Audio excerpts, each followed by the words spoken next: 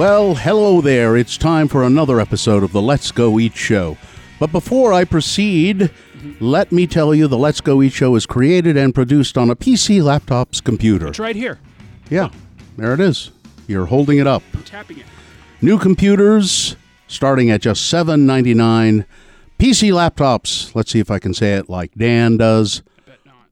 We love you! No, that wasn't even close. No? That was bad. You didn't know. Hey, and Christmas is right around the corner. Okay. And a PC laptop... You can't even say laptops right. At PC Laptops, we love you! Well, that's close. First of all, let me warn you that today's episode of the Let's Go Eat Show is guaranteed to contain adult material. Okay. Okay, and I would also tell you that the views expressed on the Let's Go Eat Show are not indicative of the sponsors, if we had any other than PC Laptops. I think PC Laptops doesn't care about our views. No, well, PC expressed. laptops like sandwiches. I think they'd be down for this episode. Yeah, we're talking to Tony Caputo on today's Let's Go Eat Show. Yeah. He's the sandwich maker. He's a sandwich king. Man, does this man know sandwiches? We sample some sandwiches. Now, before you say, what the, I'm not going to listen to a podcast about a guy who makes sandwiches. He is much more than that. He's an interesting guy. He knows the history of sandwiches here in Salt Lake and chocolate, and he's also a member of the Old Coots Giving Advice podcast. Old Coots Giving Bad Advice podcast. Yep. Produced right here on Podspace. Yep. Same network that produces the Let's Go Eat Show. We want to remind you about Patreon. Yep. If you would like to support the Let's Go Eat Show, and who wouldn't? Oh, you wouldn't? Well, then you go away. Screw off. Go away right now. Don't be so harsh. Just go away. You have to say, some really great podcasting has been happening in the last few episodes of the Let's Go Eat double shot episodes. Yeah. And if you want to support the Let's Go Eat Show and you want to hear those, you have to go to Patreon to hear them. Patreon.com. Yeah, Patreon.com. Support the Let's Go Eat Show, or we won't be able to eat. That's it. So I think you'll enjoy Tony Caputo. He's been around this valley for a long, long time, knows a lot of stuff, and man, does that man know how to make a sandwich. So without further ado, take it away, Bill Allred. Oh, that's me. It's kind of stupid to introduce myself, isn't it? I'll just play the thing now. Okay. What is this? Is this your favorite water? That's the one I just grabbed out of the cooler. You like them all? Yeah, No, but I do like this one. It's not too. Some of them are kind of salty, and this is kind of not too. I remember the Farelli. Is that what it is? Ferrarelli. Farelli. I think the first time I ever went to Europe was the first time I encountered this idea when a waiter came to the table and he said, "Would you care for water?" And I said, "Sure." And he said, "Sparkling or still?" Yeah. And I thought, what the fuck are you talking about? They put glitter in it. Yeah, I didn't. Sparkling or still? Yeah. And I really did not quite know what he meant. So you were in Britain. Anywhere else it's Gaza, non Gaza? Oh, yeah, that's right. Gas or non-gas, or gas or non-gas. Yeah. What? Yeah, they and now here in Salt Lake, they'll almost always ask you, sparkling, still, or tap. Yeah. I always go for tap. I do too. Yeah. I always just say tap is fine. I already sold you that sparkling water. I'm not buying it back at $9 a bottle. But Tony Caputo, but you brought this. We don't officially ever start this podcast. This is how we start. Yeah, I know. I heard. I listened to. So this is sparkling water from Italy. Italia. I like sparkling water, but at home, I've got one of those. What's it called? A little machine. Yeah, like that gas machine. What's it called? God, I know what you mean. Yeah. Which sandwich is this? That one's a Caputo. It's just the Caputo witch? A Caputo witch, Yeah, as my dear departed mother used to say. Yeah. Whenever somebody was in Salt Lake, or she was in Salt Lake herself, but if somebody was going to Salt Lake, she'd say, "When you're coming back to Ogden, would you mind picking me up a Caputo witch?" That's very good. Yeah, she loved that sandwich. So this is, what meats are on here? Prosciutto, mortadella, and Genoa salami. And this is just I mean, so you named that sandwich after yourself. Yeah. What makes it a Caputo special? I had to name something a Caputo, so it may as well have been that one. Okay. Yeah. So let's go back to the water for just a second. Yeah. This is there are so many varieties. Yeah. Just what do you know about this particular one, this Farelle? Well, I know that it's in my store, and it's not particularly salty, No. and it's fizzy. So, But it's not real fizzy either. no. Is it natural carbonation? Yes. This is a natural. Yeah, I better read this and say naturally sparkling mineral water. It's interesting that water can come out of the ground already fizzy like Yeah. this. Under pressure. Yeah, it's weird. That's weird. And then a lot of sparkling waters are just, they add it. They add the carbonation. It's Like I do at home. Yeah, with your machine that we can't think of the name of right now. It's killing I'm me. embarrassed. I'm 30 years old, 31 years old, This is, listen. and I just now learned that water comes out of the ground. Really? Yeah, a naturally sparkling. Yeah. Sure. Where?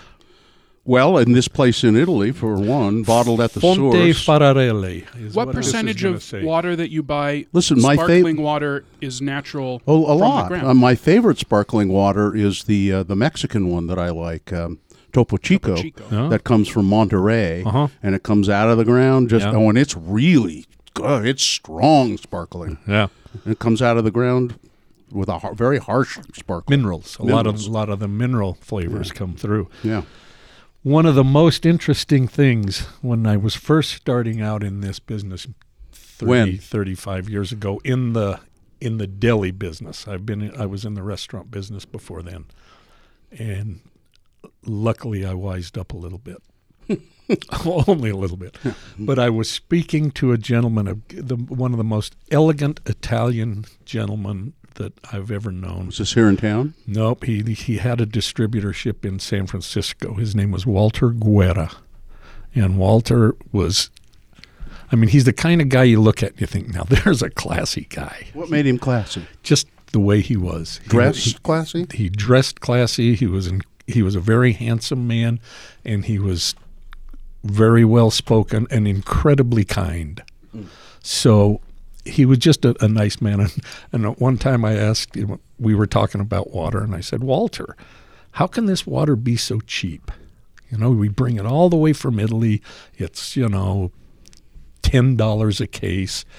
And Walter said, well, you're just buying glass, don't you? I said, buying glass? He said, the water's free.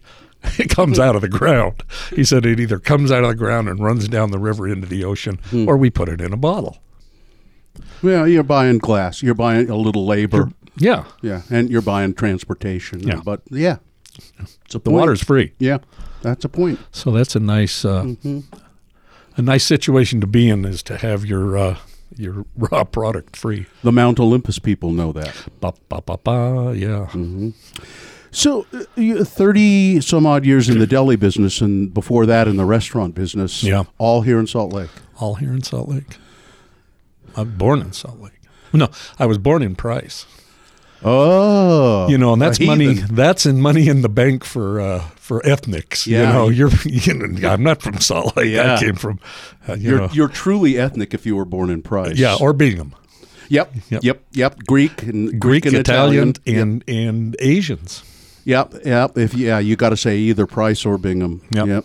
And that's true. Coal mining people. Yep. And then people who sold things, ethnic people who sold things to the mining people. Right. Yeah. What did your father do? My father was a teacher. In My Price. grandfather came straight from Italy to Sunnyside, Utah, which is just outside of Price, in 1918. So what was his trade? I'm not sure what his trade was before he got here, but he worked in the mines. Came here to work in the mines. Because, one guy would come from a village and say, look, there's some work here in the United States. Come here. We can get you a job. It was in 1918? 1918 or 13. I can't remember. Was he? Was it? Let's see. That was just after World War I, or I think, it was after World War I, but I think my grandfather came here partly to avoid being in Europe during World War I. They were incredibly poor. Yeah. Yeah, things were not good. The economy had gone to hell in Europe, and let's leave, no work. What kind of a town in Italy? Have you've been there, I would assume? I haven't been there. Never? I've been to Italy, but I've never been to my grandparents' village, and we've started out a couple of times to get there. My children have been there, and we had usually when we'd go to Italy, normally we'd meet with someone that we know from doing business. Oh, let us take you around. So they'd pick you up at the airport, and then you just let them drive you around for 2 or 3 weeks. Yeah. So it's kind of like a free tour. Yeah. And they know where they're going. They're native. So I've never been to my grandfather's village. When my son went, he went with a friend of ours who was one of our distributors. And they went, and it was it was in August, and the Italians all closed down everything in August. And so he takes my oldest son, Matthew, who runs our business, and they went to the village. It's called Aiello. And as in Danny Aiello. Exactly. And, a lot of the Italians, when they came over, they gave them their name of the village they were from. I'm not sure that's his case, but that's what happened to a lot of the, not just Italians. He's an actor, Dylan. Yeah. Oh. Yeah. There's like a guy you guys both knew. No. Okay. Know of. Yeah. Yeah. In my case. Yeah. So they went into a bar, and this friend of mine, the Italian guy, Capo Bianco was his name, said, I've got a kid here. His great-grandfather was from the village here, from Aiello. And all the people gathered around. Oh, it's so wonderful. What was his name? They asked, what's his name? And after they gather around saying how wonderful. Well, what's his name? Caputo. His name's Caputo. They said, everybody's Caputo. So the shine had faded off the apple. Oh, Caputos. Yeah. We know Caputo. It's like Smith. In southern Italy. It could have been worse. They could have Caputo and run him out of the village. Yeah, that's true. Yeah. What sandwich did you choose there? What do you? This is the pastrami. Pastrami. And Tony, we don't. You can eat and talk with your mouth full of food and stuff on. If you like. Yeah. It's the Let's Go Eat show, so you can do that. You know what? We have no manners here. I don't like going to lunch, and my wife. I've paid a price for that all these years. Yeah, come to lunch with us. Yeah, I get to earn money at lunch. I make lunch. Yeah, I make lunch. And people that go to lunch tend to turn lunch into, a fourth of the day. Yeah. And I don't go to lunch very much either. Yeah. Actually, we usually do it for work, for this. Yeah, I sometimes, usually when I go to lunch, it's because I'm doing this. Yeah. But other than that, I either stay at work. I stay at work and just work. Yeah. I don't. And it doesn't mean I won't eat lunch, but being in your own kitchen, you will eat lunch while you're at work. Yeah. While you're Yeah. making Yeah. lunch for other people. So what was it like for young Tony Caputo growing up in Price? Your dad's a teacher, probably at the school you went to. No. No. When my dad, I was born in Price. We lived there for about 3 years. And my dad, at that point, got a job in Salt Lake City. And so I don't remember living in Price. We came here when I was about 3. And he was a teacher here in Salt Lake. He was a teacher. Did you go to the school he taught at? No. No. Probably just as well. Well, maybe, yeah. He worked at... he did a lot, even in these days, I was going to say back in the day, teachers had to do more than one job, but I Still think the case. Yeah, exactly. And so he worked at the Boys and Girls Club. He was a physical therapist, and so I went to work with him at times. He'd take us to the Boys and Girls Club, and back when they had bowling at the Boys and Girls Club. What part of town? It was down on the west side. And they had these bowling alleys. I think they had like 3 bowling alleys, but you had to put the pins up by yourself. You were a pin boy. You'd throw the ball, go down and set up the pins. And so, we were young enough that we thought, this is living. We'll stand behind here and set up the pins and just fool around. Yeah. And you grew up in Salt Lake, went to high school here. Yep. Did you college yourself? I colleged myself. I went to Westminster for a couple of years and bailed on that after I needed it no longer to avoid the draft, which, Yeah. Mm-hmm. Vietnam. Yep. Yeah. And then I finished years and years later. But So why the restaurant business? Is that what you set out to do? No. How did it all happen? What were you doing? Well, it was very easy to get a job in a restaurant when you're a kid. Mm-hmm. And so, I mean, you could quit one job and because of whatever reason, and walk next door and get another job doing the same exact thing. So it was very convenient. And so I had some restaurant jobs in high school, and being a server or cooking? No, dishwashers and Dishwasher. Okay. Yeah, Okay. and cook, but mostly dishwasher when I was in high school. Okay. If my uncle owned the place, then I got to be a cook. Yeah, there you go. But did your uncle own a restaurant? my uncle, I had uncles that had. I had an uncle that had some private clubs back in the private club days. Oh, what, like any that we would remember? The Iron Horse. There was one. Now, there's an Iron Horse up in Ogden. Was that? No, it not was that one here in Salt Lake. It was in the basement of one of the building where the City Weekly is now. I think the David Keith building. And he also owned the Radio City, and just they owned some bars around town and private clubs. But I didn't work. I wasn't old enough to work in those at the time. You had to be 21. So, and I had other jobs, and somehow I got back. I was working. What got me in? I guess permanently in the restaurant, in the food business. I had some restaurants and worked, and it worked out really fairly well until I had children. My wife and I were married for about 10 years before we had kids. And because you have no life, and my wife and I, our marriage was perfect because I worked at night and she worked during the day, and you had no trouble for conflict and no time for conflict. Yeah, right. You pass each other in the driveway. Sure. Yeah, my wife and I did that for a while too. Yeah, I think it cements a relationship. Yeah, you don't see each other very often. Yeah. No time to have kids either. Yeah, and that was our choice. We didn't think we ever would, but when she decided we would have kids, and we did, it was. You come home at 2-3 o'clock in the morning from a restaurant, and it was nasty. No, yeah. So I did some other things. I did some retail consulting, which is you go and you help people blow out their bad inventory, is what it really boils down to. And all over, throughout the country would go. And now wait a minute. That's an interesting. How do you have a job doing that? You work for a company that people contract with. Ah, I see. You knew somebody who had a company that did that. Yeah, and they were based in Denver. And so I went to St. Louis, and I went to Arnold, Missouri, and I went to Ashland. Doing Oregon, liquidation sales. Doing liquidation. Yeah.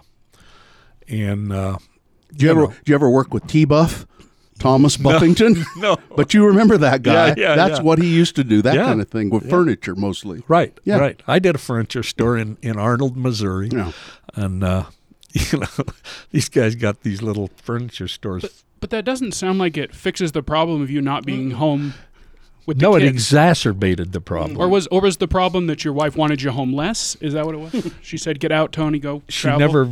She didn't verbalize that, but It was that could have subtext. been the point. Sure, I yeah, get so that, I yeah. came home, and Frank Granado, who Frank Granado was the ethnic. He and Lou Dornbush started ethnic markets in Salt Lake City. Lou Dornbush Delicatessen. I remember coming down from Ogden. I think that's the first time I had ever had some notion of Jewish delicatessen. I know. That was our Jewish experience Yeah. in Salt Lake City. Yeah, at and the I mean, time. it was like, oh. Yeah. Now, and then later on I got exposed to the wide world, but wow, Exactly. this is something interesting. Yeah. Yeah. Yeah, And they just don't eat Granato. spaghetti. Yeah. And then Granados was he was very successful being an importer of Italian food and making sandwiches. And, Right. Yeah. And he was involved in, local government. And so, on commissions and things like that. But the Italian families back years and years ago were, my grandmother and Frank Granato were, they went and bought their food from him. Yeah. And so you always had kind of an in. So I went to high school with Sam Granato, who just recently passed away. And Sam and I were in high school together. And so we were friends. And coincidentally, just as a parenthetical thing, my younger son is really good friends with David Granato. Oh, yeah, Dave's He's an kid. interesting fellow, isn't he? Anyway. Here's a story about Dave Granato. I mean, this is really... Dylan has editorial rights on all these things. So Dave was probably about 2 years old at the time, and Sam and I are driving down the street, and I think I was driving. Dave was in the middle of the front seat back when there were, bench seats, and Sam was sitting next on the other side. And we're going up I-80, just as it makes the turn, you're right before State Street. And David Granato said to me, "Tony, there's something on your face." And I said, "What is it, Dave?" And he went, "A booger." And he picked it out of your nose. Out of his nose. Oh, out of his nose. And put it on your face. My cheek, yeah. And I mean, David's still kind of like that. Well, he was just the cutest kid, and you can't get mad at a kid for wiping a booger on you. So, I can. Oh well, I don't know. He's a funny guy. Yeah. He's very. I like David a lot. He's a nice guy. Anyway, so you're friends with Tony, or friends with Sam, and started getting an idea you're going to get into the restaurant business. No, I had been in the restaurant business before. Then I'd gotten out and came back. Okay. And so Sam said to me, there used to be an old guy that worked there named Reese Mirabelli. And Reese worked all the time, and Sam said, why don't you come to work a couple days a week? Because I wasn't doing anything. I'd just come home from the consulting work, the liquidation work. And why don't you come and work a couple days a week so Reese can have a day off? At Granados. At Granados. Down there on 3rd West. Yep. And I thought, gosh, that's, I like the food business. It's kind of fun. And so I did that, and I started out working a day a week and then 2 days a week. And then finally they didn't have a much of a retail. They were wholesale mainly at that point. I'd go in there every once in a while. I think I was still living in Ogden, but when I'd come to Salt Lake and I wanted to get some, good Italian stuff, I'd go in there and buy stuff and take it home. Right. You couldn't get that kind of thing in Ogden. No, or even Salt Lake except at Granados. Yeah. And so they didn't concentrate on that. So, you'd go into their little storefront and somebody would eventually come up from the warehouse and help you. Yeah. And then I said, I told Frank and Sam, they slice salamis for restaurants and things. I said, you guys can make a living off of what you throw away. You can make sandwiches out of this stuff. And because I'd been in the restaurant business, why don't we mess around with this? And so then between Sam and Frank and myself, we kind of turned that into more of a retail operation. Did you ever? Yeah. That place got really popular. Yeah. Especially at lunchtime. Yeah. I mean, mainly at lunchtime. Right. You couldn't, you had to stand in line, and it was just packed trying to get sandwiches in there. And there were, as I recall, there were some sandwiches, there were sandwiches named after people, or a few, weren't there? 30 years ago, so there probably were, but I don't remember. Yeah. And it was basically, a sandwich. You got a turkey, you got ham, I mean, and you could get this monstrous. The monster. We used sandwich. to have a monster sandwich, and it was made out of a big loaf of bread. Yeah. A big round loaf of Italian bread. Yeah. Yeah. It was feed great. About 8 people. Yeah. Yeah. Yeah. You go in there and you'd stand in line. Took a while, but man, you get some great sandwiches there. Took a while because we were fooling around instead of working hard. Yeah, there were always people yelling and laughing. And well, that was it. People would they came in, and it's kind of, it's bled over into what we do. People say, I come in here because, God, you guys yell at us. There's no free pass. What do you want? Yeah, that's right. Yeah. And then that went on for well and successful for quite a while. Oh, yeah. They're still doing it. But they're not open there on 3rd West anymore. No. That was a real estate decision. Oh, yeah. They got a great big, huge warehouse. They can pull their trucks inside. They're still doing the big trade import for that. stuff. They do some Imported. wholesale. They're not. I don't think they're as big as they used to be, but it's just a function, I think, more of the other guys are getting They're not so still big. making sandwiches, though. Oh yeah, I think they do. Where do they make them? They've got them there. They've got that store out on Redwood Road. I didn't know that.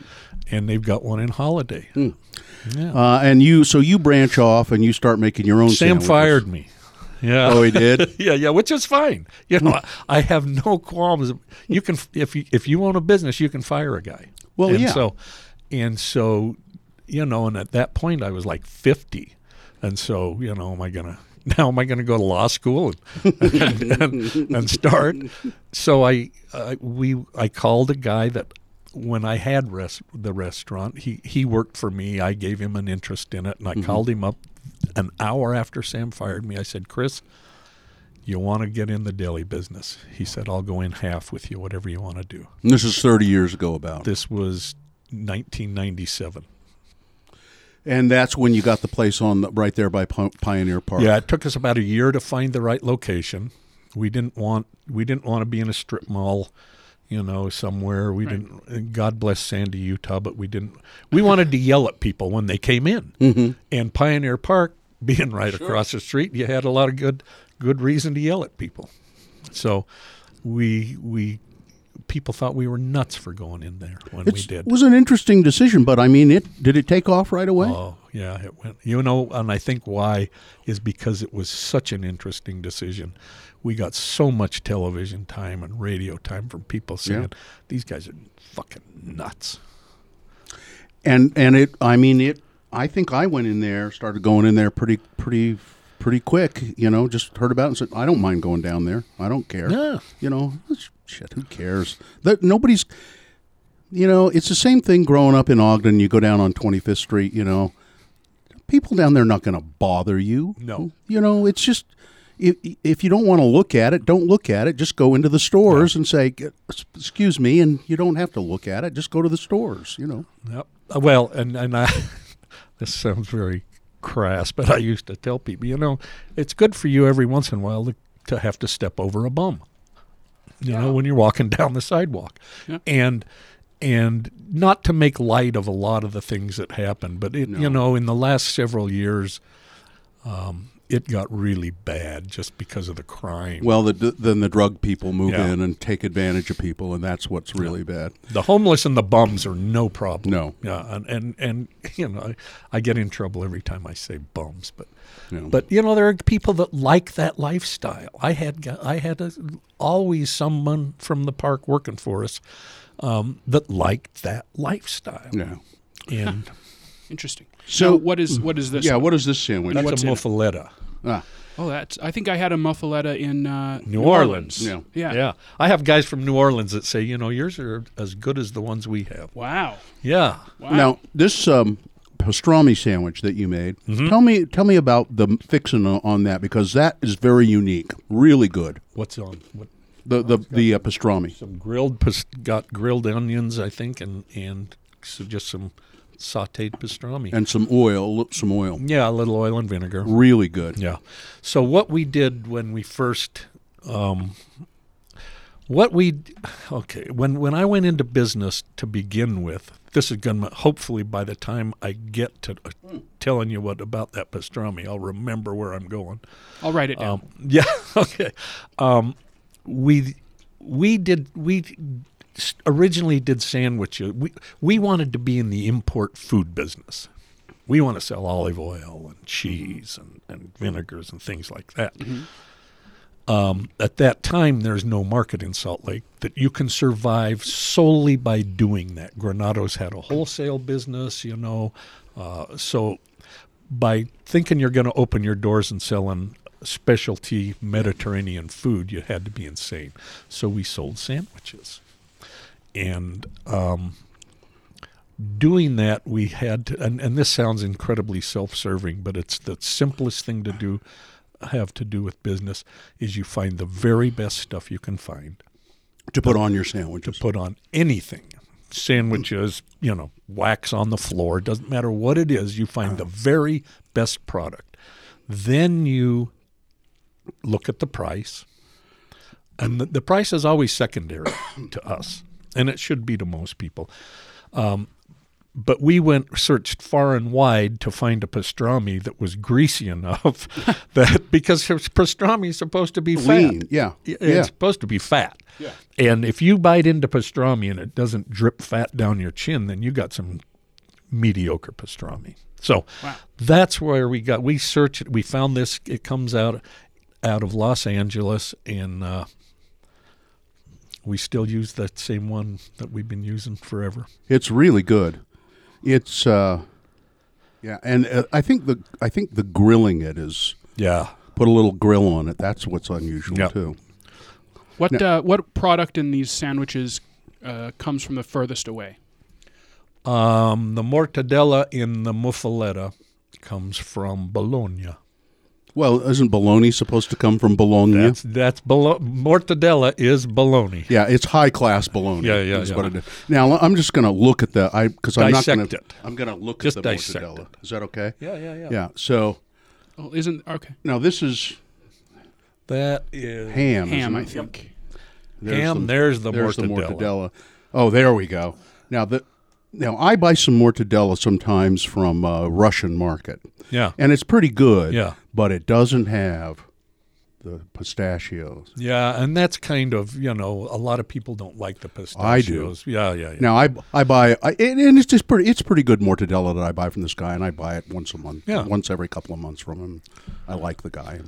But this is, I really like the pistachio. Is it the Russian, the guys out there on 13th East? No, 33rd South and 9th East. Okay. Guy, Lubitskoya. Yeah. Yeah, I know where it Noam is his name. He's a great guy. Yeah. His wife gives me pedicures every couple of months. So when I get a pedicure, I buy some stuff from Noam. Right. He has a little tiny market there. Yeah. So that comes from In the pedicure shop? No, next door. Oh. Two weird things to do together in the same office. No. Ugh. No, they're separate. Okay. All right. Thank God. Yep. Yeah, this is so. It's an interesting and a hard thing, I would think, to do, though. You want to pick the very best ingredients for these sandwiches, often the most expensive ingredients, or probably the most expensive. Not always. So it's going to make an expensive sandwich. Yeah. Well, tell me where you buy a cheap sandwich. Why do you buy a cheap? Where you buy a cheap sandwich? Well, anymore, cheap sandwich is what, $5? Yeah, probably. Yeah, and an expensive sandwich is 10. Yeah, I guess. Yeah. So it's okay. So we'll just talk. Yeah. We'll say this sandwich compared to a Jimmy John's sandwich, there is no comparison. Not ever having a Jimmy John's, I don't know that. Yeah, I mean it would be. And I'm not saying a Jimmy John's sandwich is a piece of crap. No, we don't want to disparage anyone. It's a sandwich you could eat. Yeah, it's okay. You step up a little bit. I think they're a similar shape. Yeah. Well, and Jimmy's a nice boy, I'm sure. And and then you go. There's an Even Stevens. Yeah. Those are pretty good sandwiches. Yeah. Not as good as these, but Well- they're pretty good sandwiches. And you pay a little more for them than Yeah. a Jimmy John's. Yeah. So it's just. I'm assuming. Yeah, you do, and you just make these comparisons and decide what you want, and if you want a really, really good sandwich. I mean, Tony said they looked for a long time for the right pastrami for their pastrami sandwich. Mm-hmm. If you want a pastrami sandwich, somebody took a long time to figure out the best things for it. You pay for that. Now, well, and we can still qualify that in that it's the best according to us. Okay. Just because my son and I, because we're the ones that ultimately make the decision. Just because we think it's the best doesn't mean it is. And again, like I said, what we'll do when we're contemplating changing a brand, because we've kind of found everything that we want to use now, we'll do taste tests side by side, and then the last thing we look at is what's the price differential. Yeah. Do you ever need any help with those taste tests? God, you should see. I have two granddaughters. One is 9 and one is 6. And these little girls have the most incredible palates because when, Matt sets it, he's got this big island in his kitchen at home, and we'll set everything out on the island, blind tasting when nobody knows except, it's coded. Mm-hmm. Okay, what's what. So like you're going to change the ham. Yeah. So you go and you research the 10 best hams in the world and lay them all out. Well, what we would do, we've found a ham we're happy with now. Well, at this point, hypothetically, okay, yes, we'd tried different brands and we'd all taste them, and then we'd come to a consensus. And usually, it's fairly simple. It's kind of a unanimous on a lot of things because quality. Why is one thing more important or more expensive than others? And it always boils down to time. Oh, the time it takes to produce. The time it takes to, why is one olive oil 5 times more expensive than another? Takes more time to pick it. You get less, it's a factor of time. My son will tell you, and I don't know why this is, but I will almost inevitably in a blind taste test of whiskey or it doesn't matter what it is, I will almost inevitably pick the most expensive thing. Which is not to say it's maybe the best thing. It's the best to your palate. Yeah. But I'll bet it probably is the best. It's always the most expensive for sure. Well, and that's what, people just don't pull prices out of their butt to put on their product. Yeah. There's a mostly not. Mostly not. Yeah.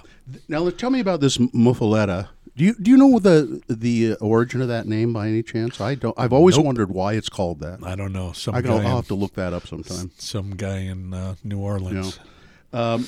But what is on this? What gives it the spice? It's got a kind of a kick to it. Yeah, it's called olive salad, and we bring that out of Chicago. The olive salad already made. It's already made, but then we put more olives in it and a couple of more things in it. Because the olive salad we buy out of Chicago isn't made. It's called giardiniera. Like the stuff you buy in the grocery store, the pickled stuff. Mm-hmm. But the difference is the Chicago-style giardiniera is olive oil based, not vinegar based. So we dress that up, and it turns into a pretty good base for olive salad. And is that where the heat comes from? Yeah, there's some peppers in there. That's really good. It is pretty good sandwich. And it's got kind of a kick to it, which I like. It just leaves a little burn on your lips, which is pleasant. And the best thing about the mortadella and the Caputo is after about 4 or 5 hours sitting after they're made, they get a little bit gooier. We'll take those home. Yeah. I like them. We like to wrap them up when we go somewhere in an airplane. You find that sandwiches, I think I was talking to Dylan about this the other day, about sandwiches. We often find ourselves talking about sandwiches. They used to be a bigger thing than they are now. Sandwiches were a thing that people did at home a lot. Yeah. I mean, you had leftover roast beef. You had leftover stuff at home. And you made sandwiches at home all the time with leftover stuff. And it's that people don't have leftover stuff so much anymore. Could be. I don't know.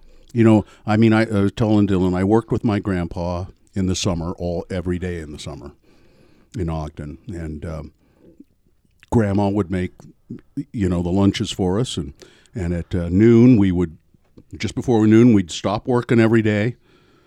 We'd listen to Paul Harvey on the radio. And we would eat the sandwiches that Grandma had made every day. And, it was leftover roast beef, or it was tuna, or it was whatever, and a little thermos of milk and maybe a Twinkie, and, that's what you did. It was heaven. Yeah, it was great. Yeah. The sandwiches wrapped up in wax paper. Yeah. In the lunchbox, the old black metal lunchboxes with the thermos It looked holder. like a barn. Yeah. The round lid. Yeah.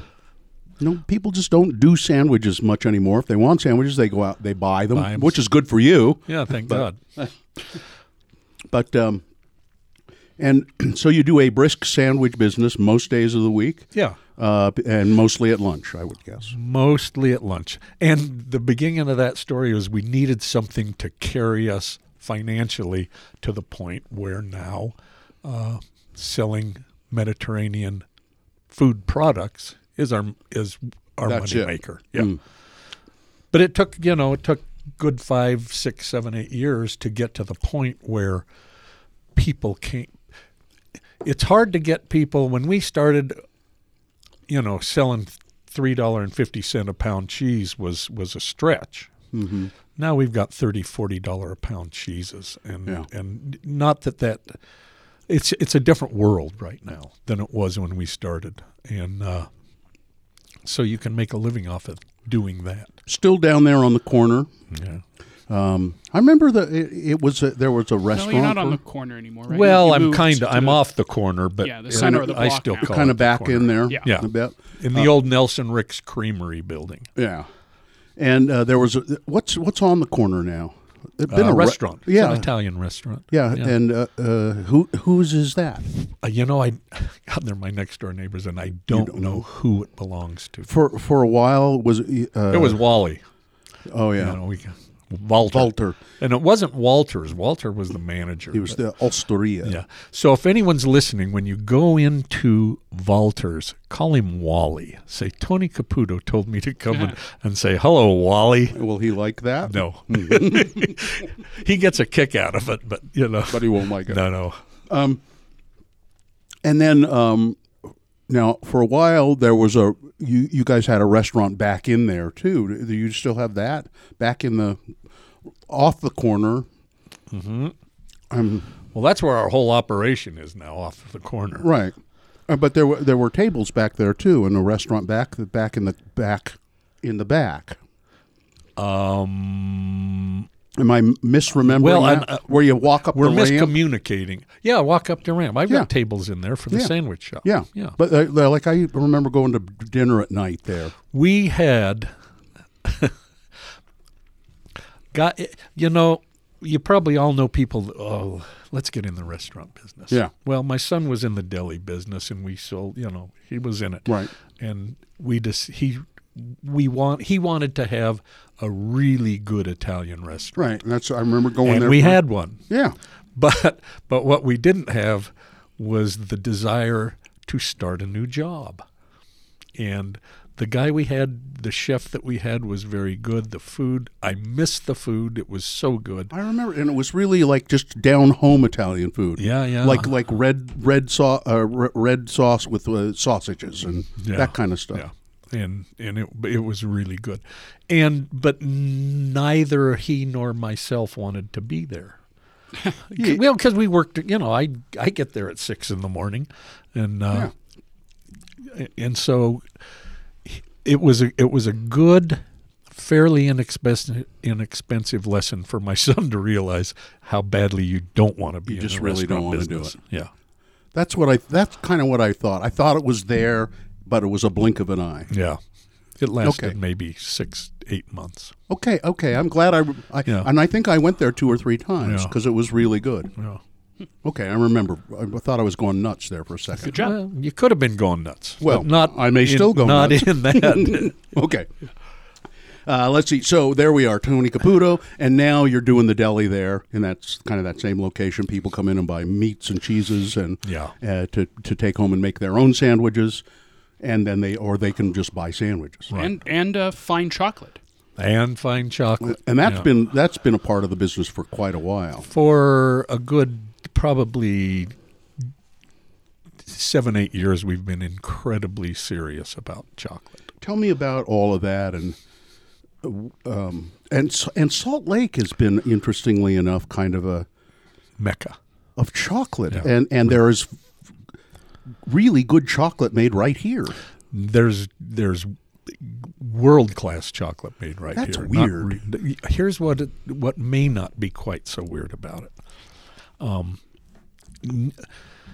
Chocolate's made everywhere. It has really nothing to do with where the cacao is grown. Salt Lake, we kind of think that it boils down to the fact you can buy the best chocolate bar on the planet for about, say, between $15 and $20. The very best. You can't buy the best wine in the world for, $15, $20. No. You can't buy the best anything for that kind of money, but you can buy the very best chocolate. And you can buy incredibly good stuff for $10. And so, I think that's why it's kind of taken on a glow here in Utah, where, Utah isn't as provincial as it used to be, and it isn't as provincial as people like to still make it out to be. No, it is not. But, there are a lot of people here who aren't going to go out and buy an expensive bottle of wine. But by God, they can buy the best chocolate in the world. And you sell it. And we sell it. We import it. We distribute it. And you probably have fun going and seeking it out, too. My son does. I clean the parking lot every morning and swab the toilets and change light bulbs. But so he's gone all the way through the game. He started off doing dishwashing, and he's all the way back full circle now. His son dishwashing for it's good. Well, it's a good gig. Now wait a minute, but Tony, you made these sandwiches today, didn't you yourself, or did you have somebody make No, them? in fact, I made those at home before I came. You? Yeah. So it's Tony. No, he's lying. No. That's a Son of a bitch. No, She had somebody else at make 9 o'clock, I called up my guys and said, "Look, you guys, I need some sandwiches." Will you tell them that they did a great job? I will tell them that. Yeah, they do a great They job. do. Tony taught me something before we leave the chocolate thing. Well, I didn't. I was going to go back to it. Okay, But go ahead. You were talking the other day about chocolate and wine. Yeah. Tell me about. It seems it's something that a lot of people think that's a good thing to do. They do. But And my wife, I think, is a chocolate and wine person. I'm quoting my son on this, who is truly, not only is he my son and I love him dearly, Matthew is one of the go-to people in the entire United States about chocolate. No shit. And people come to him from all over. When some chocolatiers around the country are changing, they want to produce a new type of chocolate, they want Matt's feedback. How did he become that? God, I don't know. He studies hard, and he probably eats about a pound of chocolate a day, testing and tasting. And his daughters, I've got my granddaughter Gianna, who is 8. She did, they have the talent shows at school. Well, last year in her elementary school, her talent show was blind tasting of chocolate. I swear to God. that's awesome. Yeah. That's fantastic. She would taste the chocolate and tell the country of origin. So, I mean, but so Matt just really loves chocolate, and he loves knowing about it. He studies incredibly hard. Did he go anywhere to do it, or just self-taught? Self-taught, but he's in contact with people. Some of the best chocolate minds around the world. In fact, one of our people that we're the importer for, Omnom chocolate, is out of Iceland. They're giving away a free trip to somebody, that wins the gig to go to Iceland, and they take him. He just had a guy here from Vietnam, some chocolate makers they have a yearly chocolate festival, and he'll bring one of the people that, the great chocolate makers will come here for the chocolate festival in Salt Lake. Gee. And he speaks all over the country. Who's the biggest? Oh, so you were going to talk? Well, you were going to talk about chocolate and wine first. Yes. Yeah. The nuances that are produced in wines are very complex. They have to do with, you know, the terroir. They have to do with the way they blend the grape juices and when it's picked, blah, blah, blah. It's full of nuance. Weather. And, Yep. Chocolate's the same way. And not only his, but the contention is that they're both so nuanced that by trying to combine the two, it defeats the total purpose of what the chocolatier has done and what the winemaker has done. And it kind of, is self-defeating.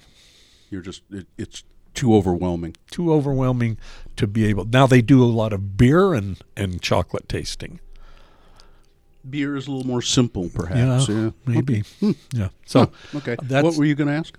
I was gonna. You said who would be probably the biggest importer of fine chocolates? Let me guess. I'm gonna guess. Yeah. In the world, America. How about the world? In the world, I would say America. No. Specifically, I don't know. Belgium, maybe? No, not Belgium. A priori, which is our wholesale company, is the largest distributor of craft chocolate in the world. So you bring it in and then distribute it. Yeah. So who the largest producer of chocolate in the world? We don't deal with those guys. You know, it could be Calabo, it could be Guittard. I would be willing to guess it's probably Guittard and under the auspices of Nestle. Nestle owns everything. Biggest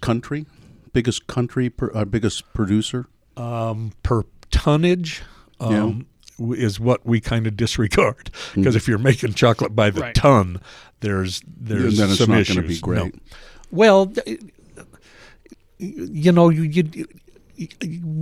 I try to go out of my way not to disparage what they do. I mean, how do you say that Ghirardelli is not a great company? Yeah. Well, they might not make the best chocolate in the world, but they spill more than we sell. Yeah. I mean, you know, it's the same thing with the sandwiches from earlier, right? Yeah. There's nothing wrong with the Jimmy John's. It's just not what I don't think Caputo there's does. A Hershey bar, a bar of Hershey's chocolate. You know, it tastes pretty good. We eat it. Yeah, it tastes pretty good. I can't let my son hear that. Yeah, but, I didn't eat it, but there was a Hershey bar sitting on a table at work the other day, and I thought, I've eaten plenty of Hershey bars, and they're okay. Same with me. Yeah, they're all right. Yep, there's nothing wrong with that. And people say, "Oh, you eat milk chocolate?" Yes, I do. Yeah, I like milk chocolate. I like milk chocolate. You know, here's what, and you know, some of the best producers we get, they make milk chocolate. Mm-hmm. What they don't do with it, most milk chocolates are basically vanilla.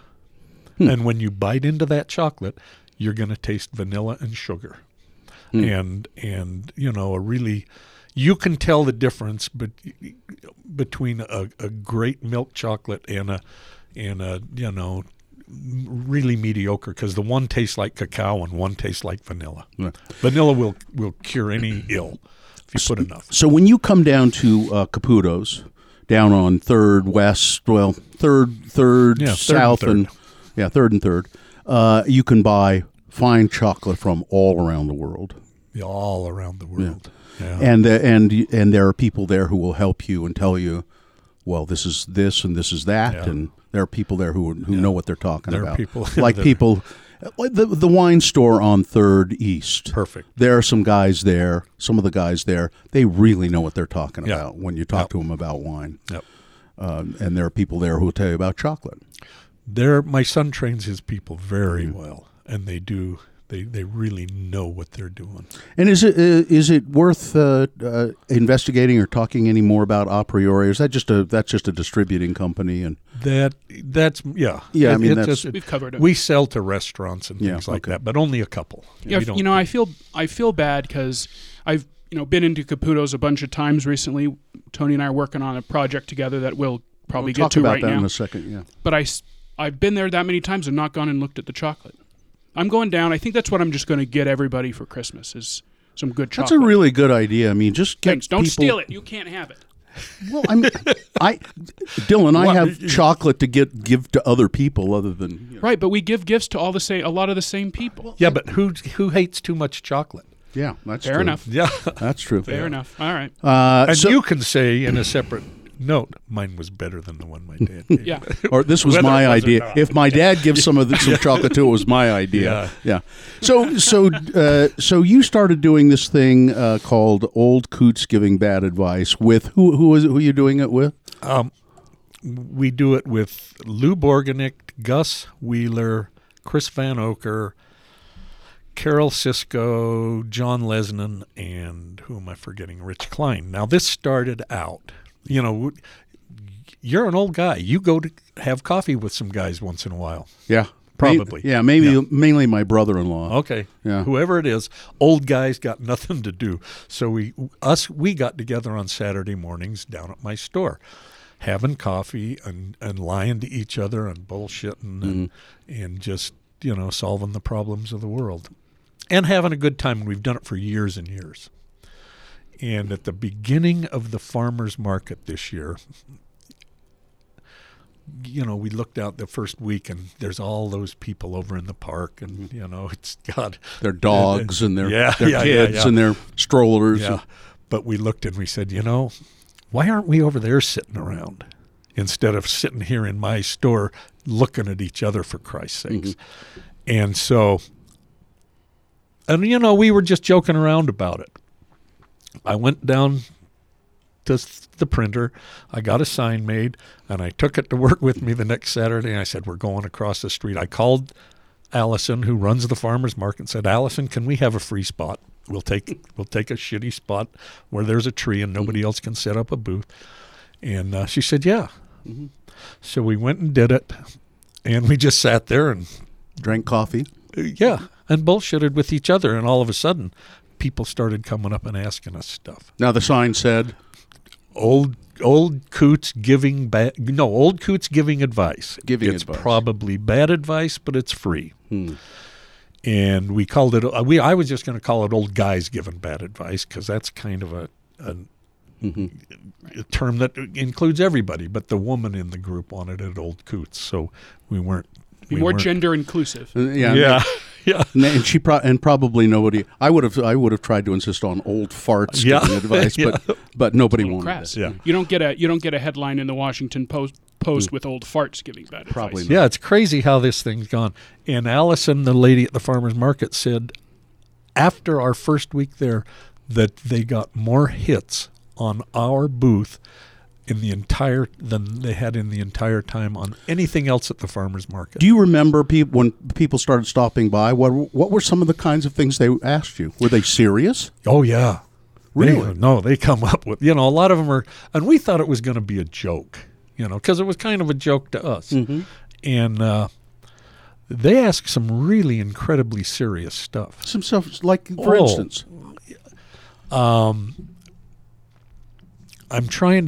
There was a guy that came up, and you never know if they're giving you the business. Yeah. But this guy starts talking about how he keeps seeing these people in his house, and his girlfriend is standing behind him, and this guy is he looks terrified, and he's a big burly guy, and he's scared to death, and he keeps seeing these people in his house, and nobody else but his daughter sees them.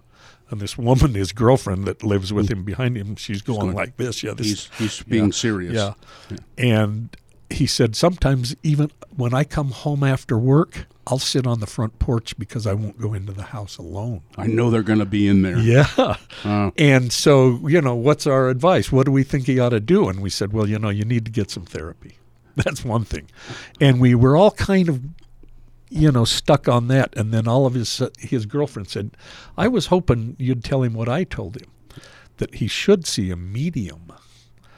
And that kind of clicked because, a therapist you're going to, you might as well buy a house because you're going to be paying a mortgage payment every month. But a medium might be able to get this guy's problem or taken care of. Actually, that's not bad advice, is it? No, it's very good advice. You know what my advice would have been? What? Move. Yeah. No, they went with him. Oh, he tried. Yeah. That was our first advice. Yeah, okay. And his daughter sees him too. Yeah. But so, and we get a lot of health issues, and thank goodness that we have a doctor, a retired doctor, Lou. Yeah. And people ask, somebody, when I was there, I spent a couple of Saturdays with the Coots. People said, my husband died, and a couple of years ago, and I've fallen in love with this new man, but I still, feel like I don't know if I can move on. How do I move on from my dead husband? I mean, people ask serious, emotional questions. Young people ask questions? Young people more than old. And that is what really surprised us, because we didn't expect, and they ask, theirs are usually based on finances, love, and relationship. More attractive young women come up to us and tell us how they cannot find a boyfriend. A boyfriend. I'm going to say, a partner. Yeah. Or a partner. Yeah. None of them came up when I was there. Yeah.